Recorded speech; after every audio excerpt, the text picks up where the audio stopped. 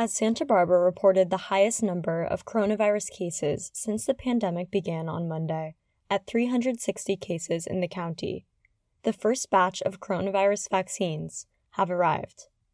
The county is expected to receive 13,425 doses of the vaccine this month, with 3,900 doses developed by Pfizer having arrived this week. Shipments of another vaccine developed by Moderna are expected the week of December 21st. To learn more about how the vaccine works and how it will be distributed in Santa Barbara County, I spoke with Santa Barbara Public Health Officer Dr. Henning Ansorg. Hi, Dr. Ansorg. Thank you so much again for meeting with me today. So the county is expected to receive its first shipments of Pfizer coronavirus vaccine this week. Approximately how many shipments can we expect in the coming days and weeks, and what will distribution look like for the county? So the first shipments will go to our biggest county hospitals. Cottage will receive just shy of 2,000 vials, as will Marion Hospital in Santa Maria. And they will share about 300 vials of those with Lompoc Hospital. They are the first in line to receive this. And it will not be enough to vaccinate all their frontline healthcare workers. So we are anticipating, actually we got another allotment confirmed of another 2,000 doses, give or take a week later. And then that will again go to the hospitals. They are first in line to receive the vaccine, just because they are so overloaded with COVID patients at the moment, and we really need healthy staff to protect them so they can take care of the really sick people. Dr. Ansorg explained that Santa Barbara County is following California public health guidance for determining who has priority to the vaccine. Vaccines will first be provided to high-risk healthcare workers, residents of assisted living facilities, and the elderly or medically vulnerable, to then be followed by healthcare workers in less risky settings like dental offices and specialty clinics.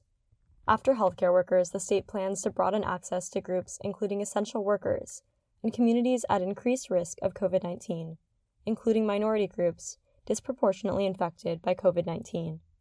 Mass vaccinations for the rest of the general public are expected no earlier than spring 2021. Now, that all depends really on how many vaccines we receive from these companies. So we're really dependent on that. We have a very, very robust and thought out plan to do max vaccinations from the public health department, from associated clinics, from the hospitals. The pharmacies will help.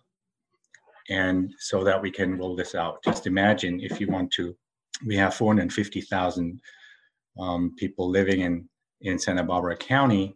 Even if you did 5,000 a day, that would be 90 days a day to just do a huge amount of vaccination. So it's a logistical challenge, but with this approach that a certain category of people get it first and then second in line, I think it's manageable. So hopefully everybody can go to their primary care doctor or to a public health vaccination clinic as soon as, I don't want to be over optimistic, I just hope as soon as possible, but realistically I would think March, and that would be great. Dr. Ansorg explained that the vaccine requires 2 doses 3 to 4 weeks apart, which the county will keep track of through advanced monitoring software. He also advised those with allergies to notify their clinic before receiving the vaccine, especially those who are prone to anaphylactic reactions. The vaccine will be free of charge for the general public, as it is covered by the federal government. To get a better sense of how exactly the vaccine works, I asked Dr. Ansorg to explain its science in layman terms, and whether the public should be concerned about side effects. Yeah, it's like, for people who are biotech nerds, it's really like, it's just like so fascinating because it's the first of its kind. They have experimented with this type of vaccine for at least a decade, but now it's the first time that it's actually rolled out and got an emergency use authorization. So it's very exciting for for people like me who like safe, modern technologies that are better. Like, remember the old vaccines, we would give like basically a killed virus that could cause the disease, right? And in hopes that the body produces antibody against it and so fights off the real virus once it comes. Now, this one is by no means, I mean, that seems like Stone Age compared to what this technology is. It's really fancy. For the listeners, there are messenger RNAs that produce certain proteins in the body, and they are genetically determined by the DNA or the RNA in the cell. And these little tiny messenger RNA pieces then produce the enzymes and the proteins that the body needs. Now, this virus, the COVID virus, has a certain spike protein, it's called, all around. That's why it's a corona, like a circle around the center of the virus. And it has these little spikes on there. And they're a glycoprotein, which is like a little protein that is encoded with this mRNA. So when this mRNA shows up, it makes this spike protein, but nothing else of the virus. And this spike protein is basically the best attachment port for antibodies.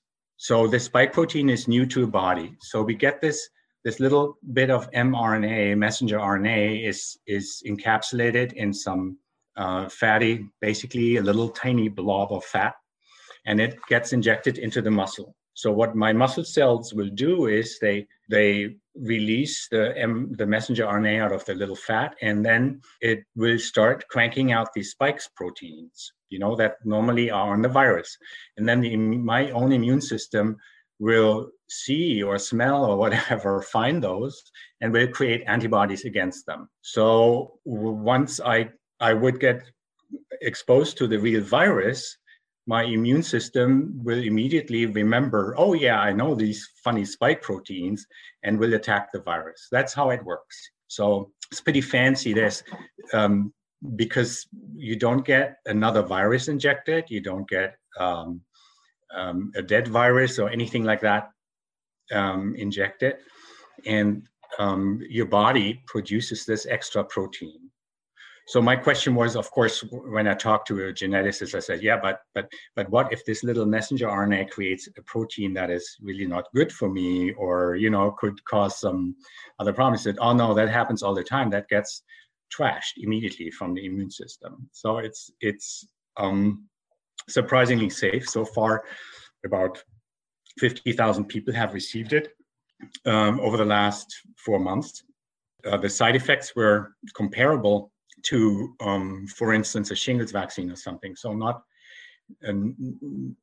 nobody died, no horrific things happened. So that is reassuring. I must say, though, that people do feel a little bit of soreness. That's to be expected. And some people also develop some headaches or fatigue for a day or two. In rare cases, some people developed a fever, but not like 104, like a fever of like 100 or up to 101 maybe.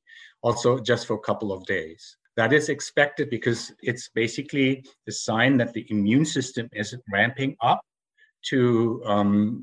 because it found something that it needs to work against. So it's expected with a vaccine, really. So fingers crossed, but because it's so fresh, we are really, really on a very close monitoring system, which is also new with this vaccine. It's mandatory that every person with their batch of vaccine, everything gets put into one single database nationally, which is really good, so that we can really track any adverse events or any unwanted vaccination reactions. So once thousands and thousands of people got it, we will have more information on adverse events. But from the initial studies, it looked totally comparable or even better than other vaccines that we use already. And are there any notable differences between the Pfizer vaccine and the Moderna vaccine? They are extremely similar. They are almost like twins. Now, having said that, the companies that create these vaccines keep their cards to their chest pretty closely. And only once the FDA gives some kind of approval, they release data. But some of it remains a proprietary information. For instance, they don't disclose which fat particles they use, which fatty acids, or what percentage of what to embed the little messenger RNA in. The messenger RNA is the same, absolutely, and it creates the same protein, but the way it's packaged is different. And because it is different, they use a different lipid or fat to package this messenger RNA in.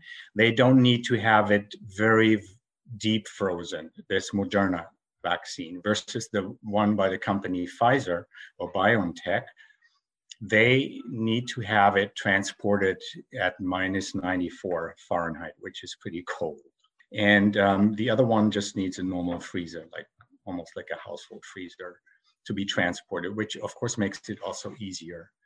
And the dose is slightly different. So the messenger RNA amount per vial, per dose, is higher in the Moderna.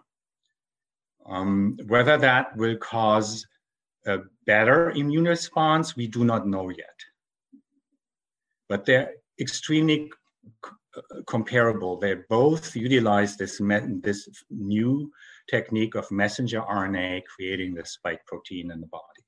So we've also been seeing some hesitance from the public about getting vaccinated, primarily because the vaccine was developed so quickly and hasn't had a lot of time to be tested. There also seems to be plenty of misinformation being shared about the vaccine and the virus in general. How will the Public Health Department ensure and educate the community that the vaccine is safe? Yeah, that's a very important point. It's true. The vaccine has been rolled out fairly quickly, but to be honest, it did not cut any corners. They did like a very thorough third phase clinical trial with 44,000 from the company Pfizer, and that was completed. So it showed a significant benefit of the vaccine with an efficacy of 95%, which is astounding. And therefore, it's given that these trials resulted so favorably, it is really safer to get the vaccine, even though we don't know the long-term effects yet, than running the risk of getting the COVID infection, which we also only learn what kind of long-term effect that can have for some people, not for everybody. So time will show, but because so many people, not just in this country, but everywhere in Europe and Asia and Africa, everywhere in the whole world will want the vaccine. So we will get much more information also sooner than with other vaccines. So we will have more information in a very short amount of time.